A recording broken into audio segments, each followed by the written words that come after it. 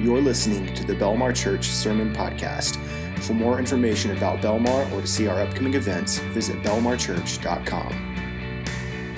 If you have your Bibles this morning, I'd invite you to turn with me to Acts chapter 9 in the New Testament, the book of Acts. There's a guy who you should not know about, but if you've ever heard his name, you've heard it because preachers like me like to use him as an illustration for guys you've never heard about. Edward Kimball was a guy who in the middle of the 1800s was a dry goods salesman. He was a believer in Jesus, and he volunteered to teach a Sunday school class for young men.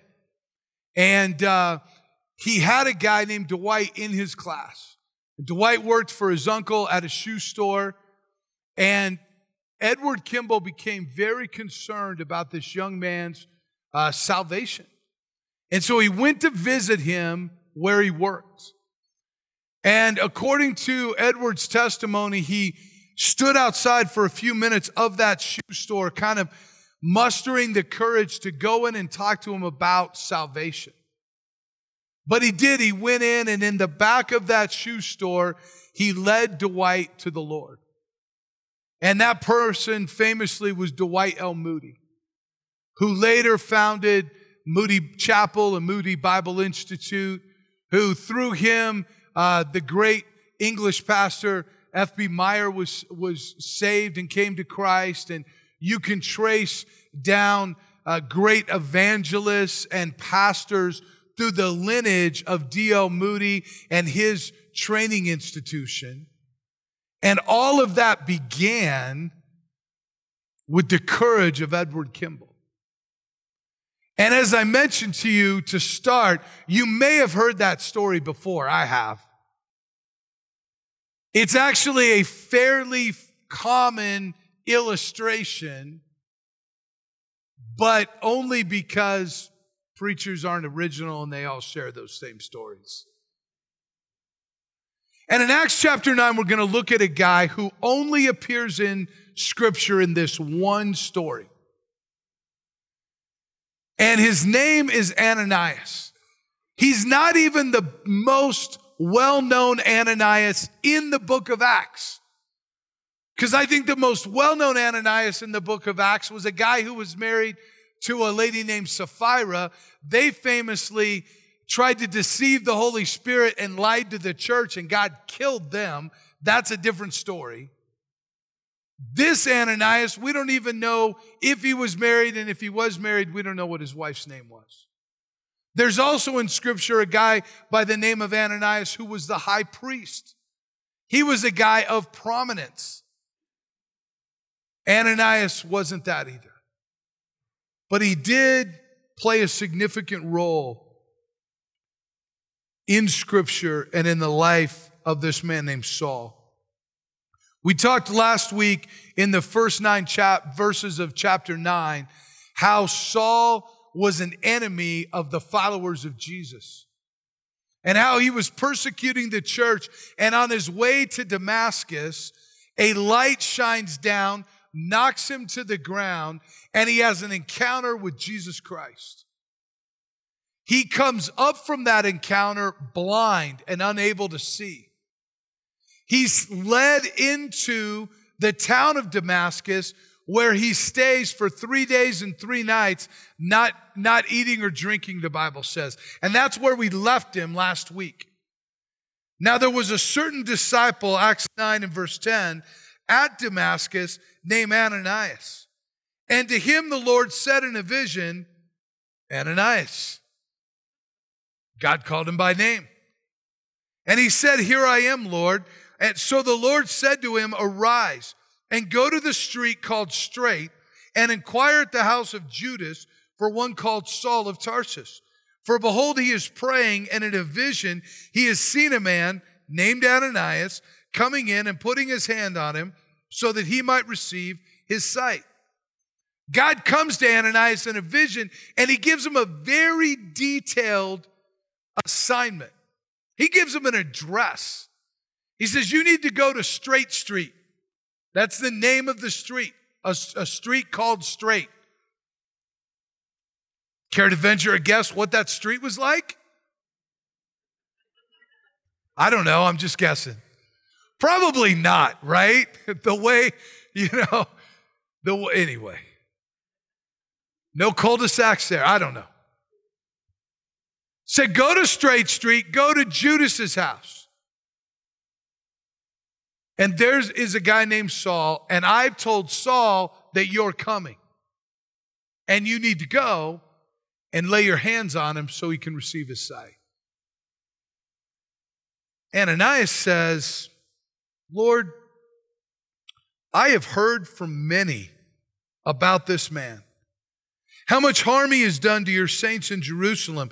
And here he has authority from the chief priest to bind all who call on your name. Now it's interesting. The reputation of Saul had preceded him. Ananias said, I didn't just hear one person talk about him.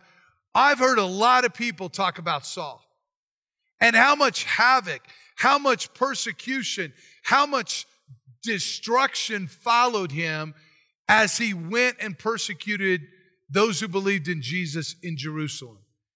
And he's showing up in Damascus, and we know he has letters from the high priest. We learned this in the first part of chapter 9, to arrest people that believe in Jesus. And you want me to go see this guy and restore his sight? Ananias is probably thinking, blind Saul is a good Saul.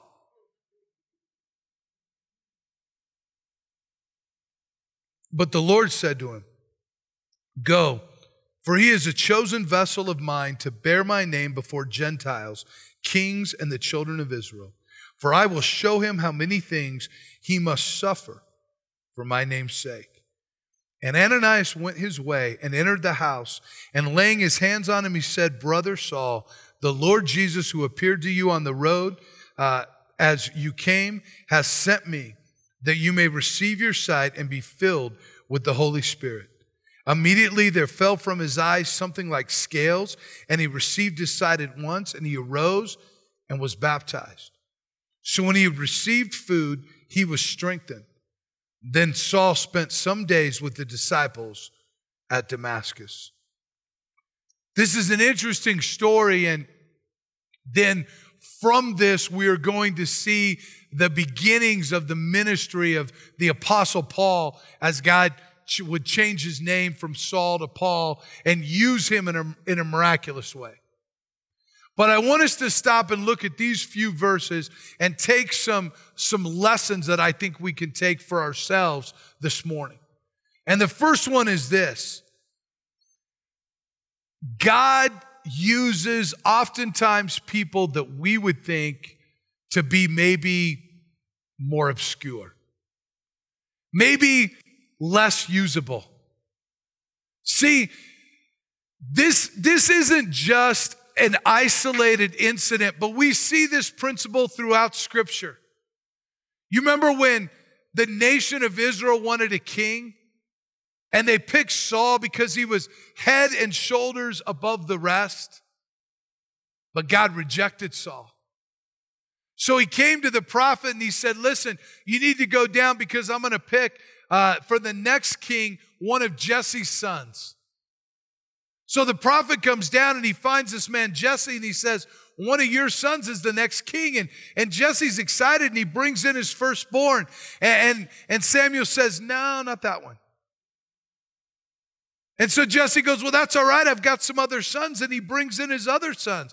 And Samuel looks at those and says, no. And then Samuel has to say to Jesse, do you have any other sons?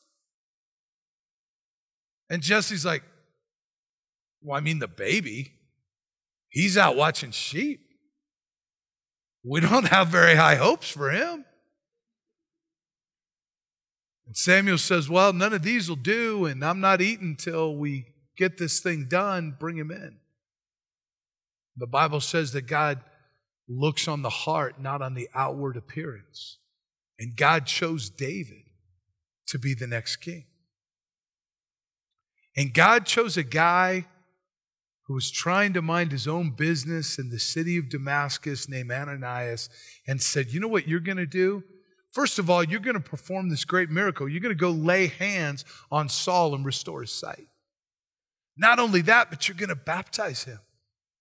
You're going to be the first Christian contact that this man has with the family of believers. He's been in this house. He's been sitting here, not eating, not drinking, wondering what's going on, and you're going to come in and minister to him. And we never hear from Ananias again. He's found one other time in Scripture in Acts 22, but it's just Paul relating this same story, and he references Ananias. We don't know where Ananias went after that. We don't know what he did. He was just right here on our radar screen. But here's the thing. It's not about being famous. Now, I understand that's a kind of counterintuitive thing to how we live. Because we want to make sure we get a lot of likes, right? That people follow us and know us, and that people know who we are. And you might be here and say, oh, well, that's not me, preacher. No, but we all want a little bit of recognition, don't we? I mean, we all want to maybe not be famous, but have a little bit of recognition for the people that we care about. But that's not what it's about with God. You know what God desires from you and from me? Faithfulness. Faithfulness. Sticking with what He's called us to do. And I was thinking about that this week. I thought, why is that so important to God? And then I thought, we serve a faithful God, don't we? See, back in the Old Testament, Adam and Eve fell into sin, and every man and woman after that was born in sin. And so God promised a Messiah, but it seemed like it was taking forever for that Messiah to come. But God was faithful.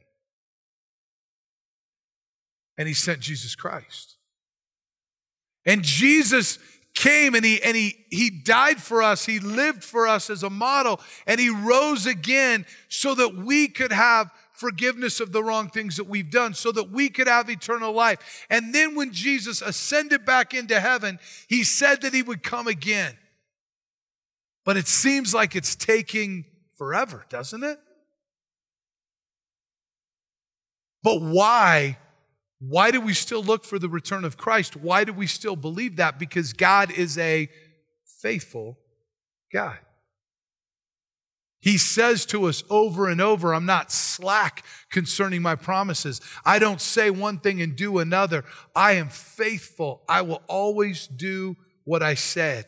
And so He asks of us faithfulness. Let a man so consider us, 1 Corinthians 4, as servants of Christ and stewards of the mysteries of God. You know who wrote this passage of Scripture? This letter to the church at Corinth? Paul. Originally Saul. And he said this in verse 2, moreover, it is required in stewards that one be found faithful. A steward is a manager of something. And the requirement for that is faithfulness.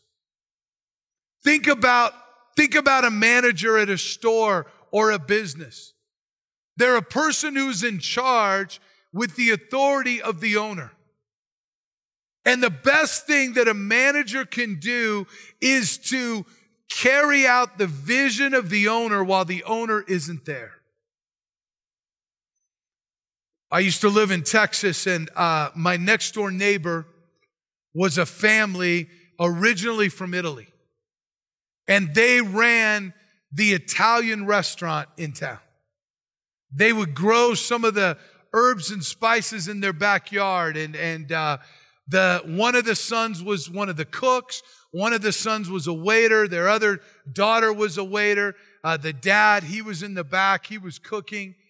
We loved to go there. The food was unbelievable. It also helped that he loved my daughter. The owner just thought my daughter was the cutest thing, and she was cute. And so she always got free dessert. I say we because what I taught my daughter was we share dessert. So he'd bring her out a piece of cheesecake, and I'd sit next to my daughter and say, "Hey, sweetie, Daddy likes cheesecake." And it was a great place to eat. But a few times we ate there when the owner wasn't there. Their family might take a vacation, and so there'd be a little bit different cook and different waiters and different waitresses. And you know what the truth was? The experience wasn't the same. Not just because I didn't get free dessert, but the food wasn't as good. The service, not as sharp. Man, I remember their son. He was a phenomenal waiter. He'd walk up. We might have 10 or 12 people at a table. He'd never whip out a pen or a paper. He'd take our orders, and it'd be perfect every time. But it wasn't as good when the owner was gone. We've all experienced that. But it's required of a steward that a man be found faithful. We are God's ambassadors. We are God's servants. And we need to be faithful. It's not about our fame. It's not about what we can accomplish. It's about serving God. And so Ananias was used by the Lord. 2 Timothy chapter 2 and verse 20, Paul wrote this as well to Timothy, his son in the ministry, when he said, "But in a great house there are not only vessels of gold and silver, but also of wood and clay, some for honor and some for dishonor. Therefore, if anyone cleanses himself from the latter, he will be a vessel for honor, sanctified and useful for the master, prepared for every good work." Our job is to cleanse ourselves. Our job is to be available for God's use. But it is up to God how we are used. We need to be tools of Him, but it's up to Him how He uses us. At my house, I have a shop. And in that shop, I've got as many tools as I can afford. And a few more. I love tools. I'm not saying that I know how to use them or that I produce great things with them, but man, I just I like having tools. Now, I remember when I was growing up and I would be working on things with my father, and we had several discussions about the right tool for the right job. Man, let me tell you what you didn't do. You didn't grab a ratchet and smack something and use it as a hammer. I learned that lesson as a kid. My dad gave me great insight. You know what he said? "That's not a hammer." I knew that, but what he was telling me is don't use it as a hammer. When you're working on a project, when you're trying to do something and you have just the right tool, it fits perfect. But here's the thing. We don't get to pick how God uses us. God has a plan for us. And we might think, well, I want to be used in a way that everybody can see, but that may not be what God has for us. God did not call Ananias to write 2/3 of the New Testament. God did not call Ananias to travel around the known world and proclaim the gospel of Jesus Christ. God didn't give to Ananias this Macedonian call where he would go over and he would preach to the Gentiles. He used Paul to do all of those things. You know what he did? You know what he called Ananias to do? Restore Paul's sight and baptize him. We each have a part to play. And so because of that, none of us should diminish either our own part or the part of another.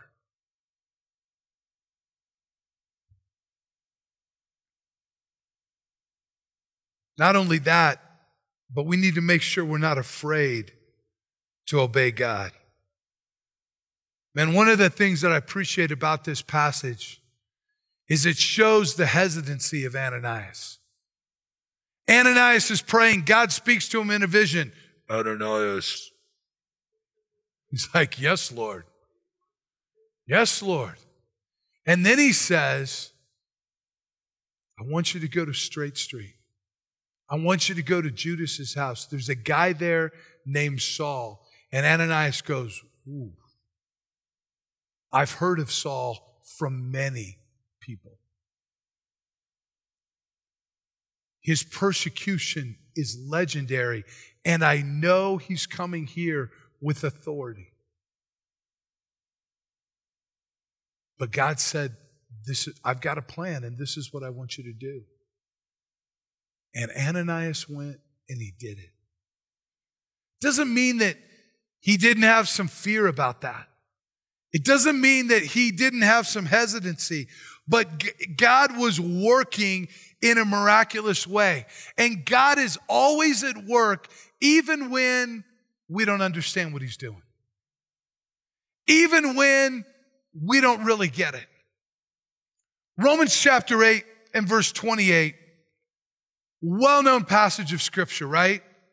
We know that all things work together for good to those who love God, to those who are the called according to his purpose. We love that, don't we?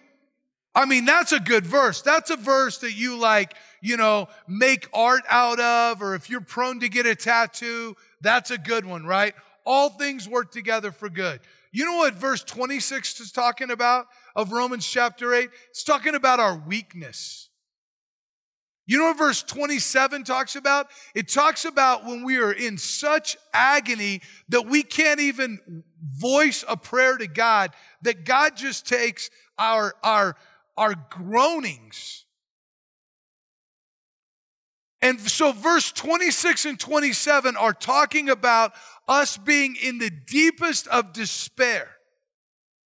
And in that context, he writes verse 28, all things work together for good. He's not talking about a bunch of good things working together. He's talking about a bunch of tough things working together. See, one of the miracles of the conversion of Saul was how big of an enemy he had been to the followers of Jesus. In other words, the conversion of Saul was significant because the persecution that he had led was significant. Are you with me? And from our perspective, that's amazing, isn't it? We're like, oh, this is great, but probably still a little tough to swallow for those who were persecuted, for those who were beaten, for those who spent time in jail. But all things work together for good to those who love God and are called according to his purpose. See, I think sometimes we let our fear and our lack of understanding be a barrier to our faith in God. Because we want to follow God and we want to believe him, but we also want him to kind of let us in on exactly what he's doing. But the Bible says that we're to walk by faith, not by sight. And to walk by sight means we see exactly what's happening. But to walk by faith can be a little more difficult. My wife and I were watching TV the other night, and we like to watch TV. We like to watch things that are, streaming or recorded so we can fast forward through the commercials if there is commercials. That's the way I prefer to see commercials, really disjointed and fast, right? But the other night, I stopped and I rewound. And I said, honey, come in. Check out this commercial. It's a commercial for GMC and their new pickup. I thought my wife would be interested in this. Thought she would really want to. Christmas is coming up. I don't know what she has planned, but I just wanted to share with her, what I'm interested in. But it shows a guy and he's driving in a new GMC pickup truck and he pushes some buttons on the wheel and then he takes his hands off the wheel. And it's at cruise control. And some of you went, ooh, I don't trust that. I'm not saying you should or shouldn't trust that. But it is something that when we see, some of us go, ooh, I don't know about that. I don't know if I want to be rolling down the highway at 65 miles an hour and my hand not on the wheel. That seems a little scary. I remember the first time I used good old-fashioned cruise control. And then you take your feet off of the pedals and then your car accelerates anyway. I hit the brake. I was like, whoa, I don't know. What's he? It was a he. What's he thinking in there?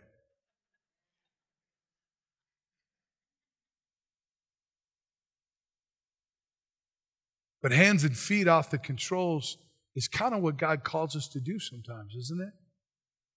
To walk by faith. Even when we don't fully understand what God is doing.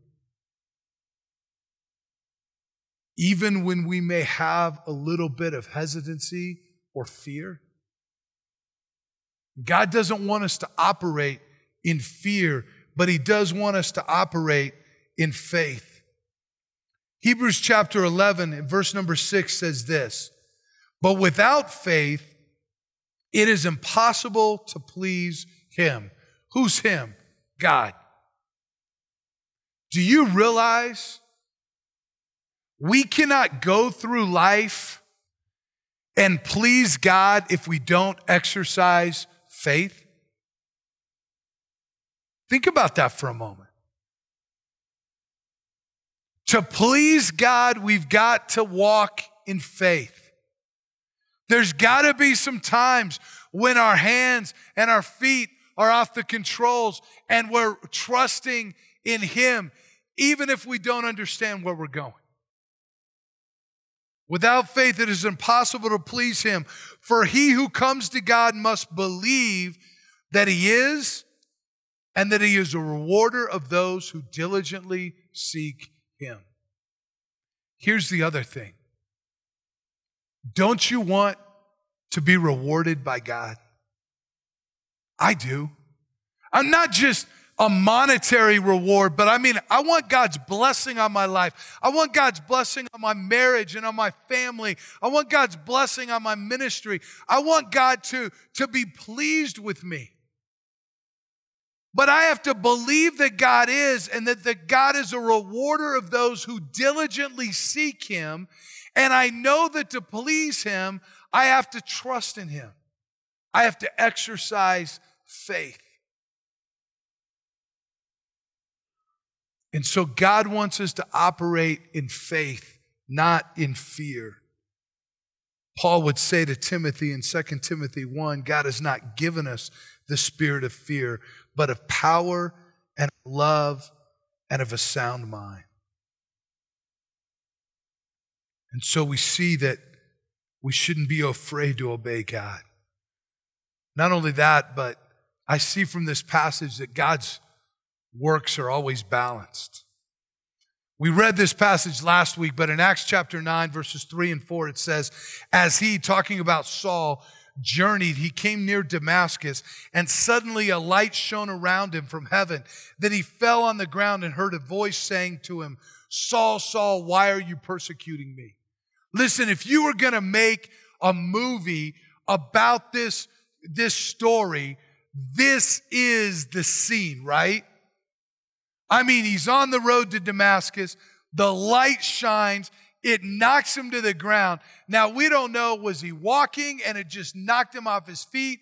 Was he riding some kind of an animal and it threw him to the ground? We don't know that, but what we do know is this guy ends up on the dirt. And this bright light is surrounding him, and it literally blinds him. And this voice from heaven calls out, Saul, Saul, why are you persecuting me? And everything that this guy believed is turned upside down. This is a big scene.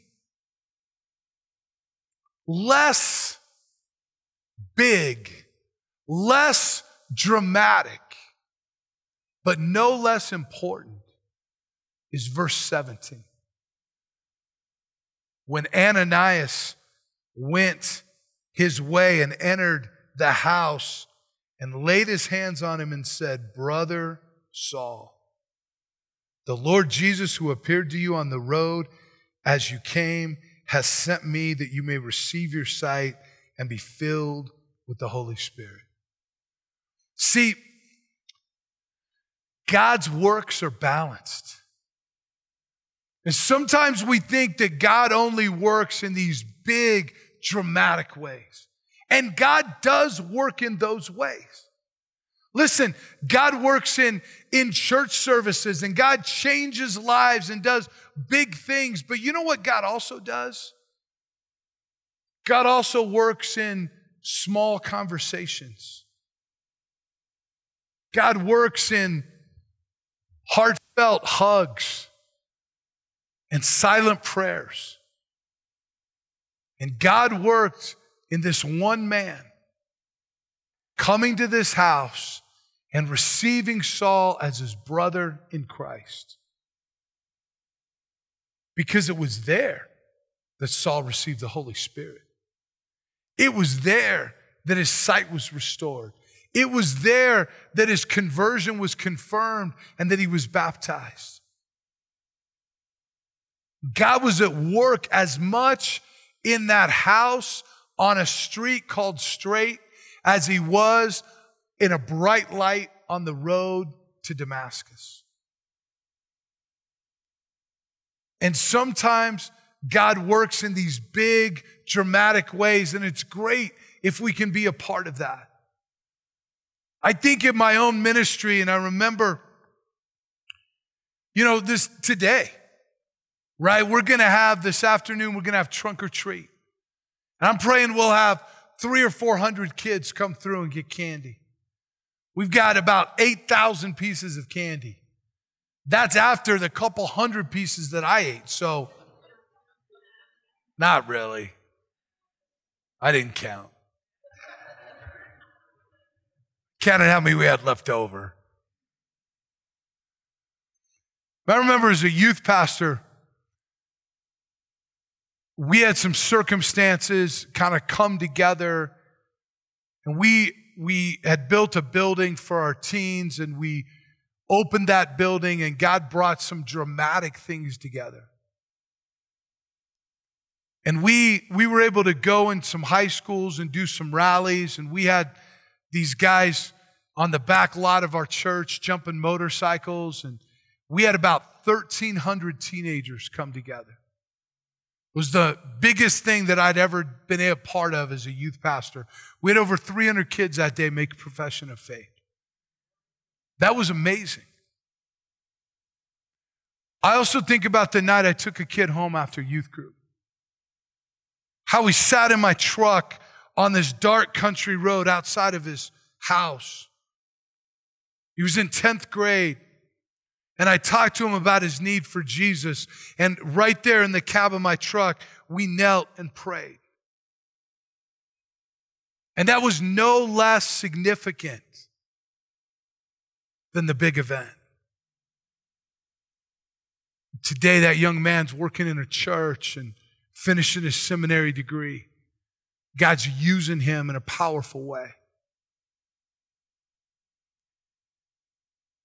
And we don't always understand or know where God wants to use us, but it doesn't have to be a big bright light or some giant stage. It can be in what we might view as a small way, but not when God's in it. Finally, this morning, I want us to take this lesson. Never underestimate one sinner saved. The Lord said in verse 15, "Go, Ananias. You need to go, for he, Saul, is a chosen vessel of mine to bear my name before the Gentiles, kings, and the children of Israel. For I will show him how many things he must suffer for my name's sake." The Lord said to Ananias, "Listen, I have big plans for Saul. I've got big plans for him. He's going to speak before kings. He's going to proclaim the good news to Gentiles as well as Jews. He's going to suffer." Ananias probably didn't fully understand. You know, Peter was still in Jerusalem at this time, and he was still preaching, and hundreds and thousands were coming to the cause of Christ. Philip the evangelist was in the Samaria at that time, having a great harvest there, but God picked Ananias to go and minister to Saul.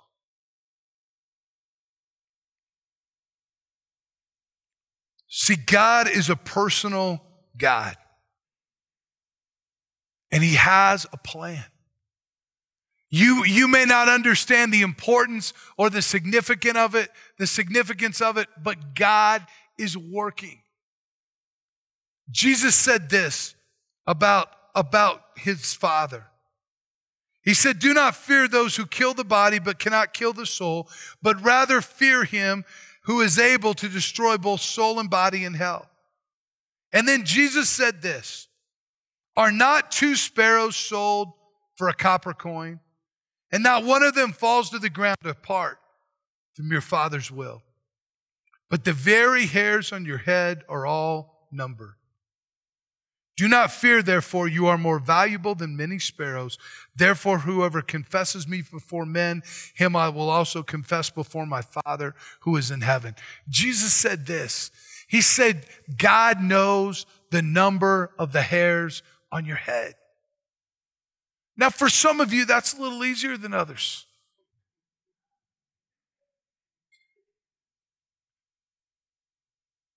But God knows us. And he says, there's not a sparrow that falls to the ground, but that our Father doesn't see. We've got a bunch of trees on the back of the property here, and especially, at least as I see it, as you look north, I've seen it a couple of times, but these trees over here, and then even on the property almost to Alameda, at different times of the year, I'll come out of the church building and I'll see these just really swarms of birds. You've probably seen them before. And they're flying about, and the pattern and it's almost like bugs, but they're birds, and they're just flying about. It's amazing to watch. Man, it's hard for me to even keep my eye on an individual bird. There's not a sparrow that falls to the ground that the Lord doesn't know. How much more does he know you? God knows every hair on your head. He understands your weaknesses and your failures, and he loves you anyway. God is a big and a majestic God, but he is a personal God. He knows you. He has a plan for you. And he had a plan for a guy named Ananias. think about what an amazing plan it was. Insignificant in the whole canon of Scripture, maybe. But here was Ananias living in a town of Damascus, waiting, knowing that persecution was coming. But it didn't come. Not right then, and not in the form that he thought in this man named Saul. Rather, God interceded. And while Ananias had heard the news of the persecution of Saul, he got the news directly from God that Saul had been converted.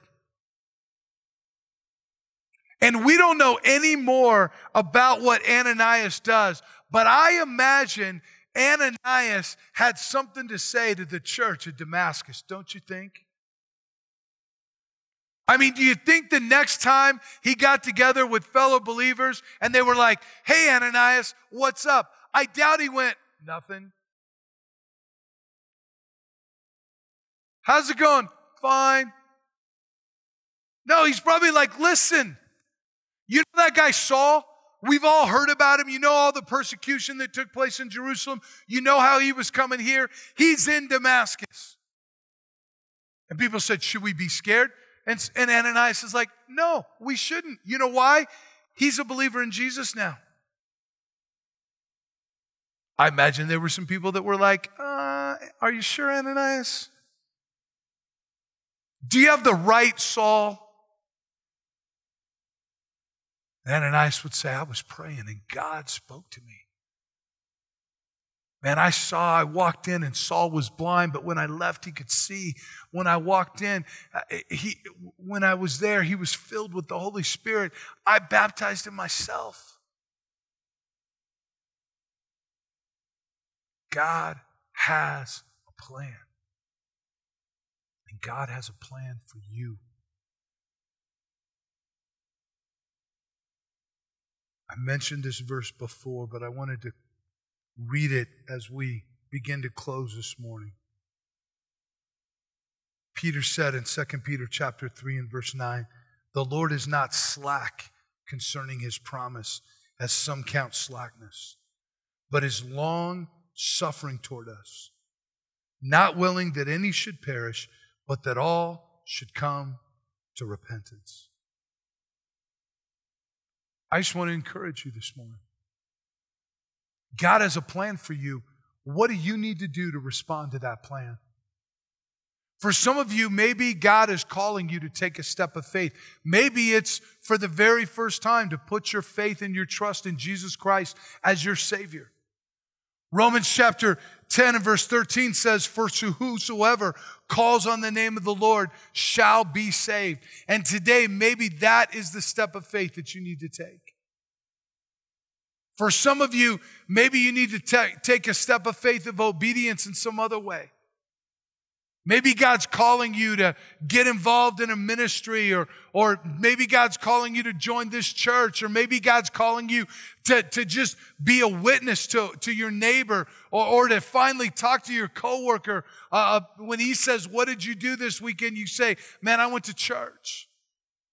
And try to begin a spiritual conversation with him.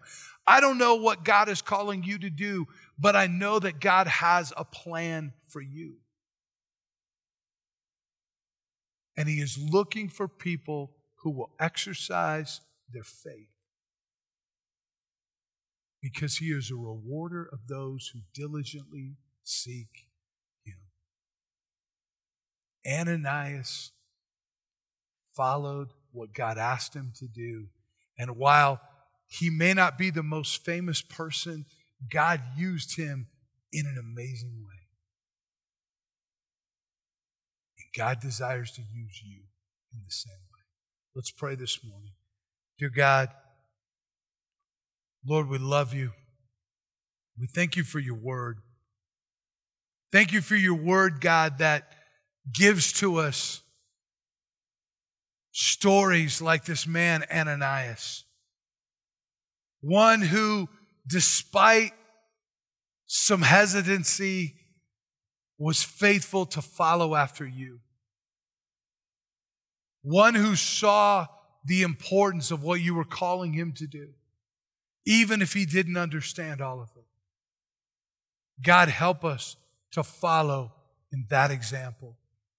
Lord, if there's somebody here today that does not know you as Savior, God, I pray that today would be their day of salvation, that they would seek out myself or maybe whomever they came with and just begin a conversation about what it means to be a follower of you. Lord, give us the courage to take the step of faith that you're calling us to. For some, maybe it's just to remain faithful as a parent, to remain faithful in their marriage, to remain faithful as a follower of you. God, whatever you have called us to do, help us to be encouraged by the example of Ananias today. In Christ Jesus' name we pray. Amen.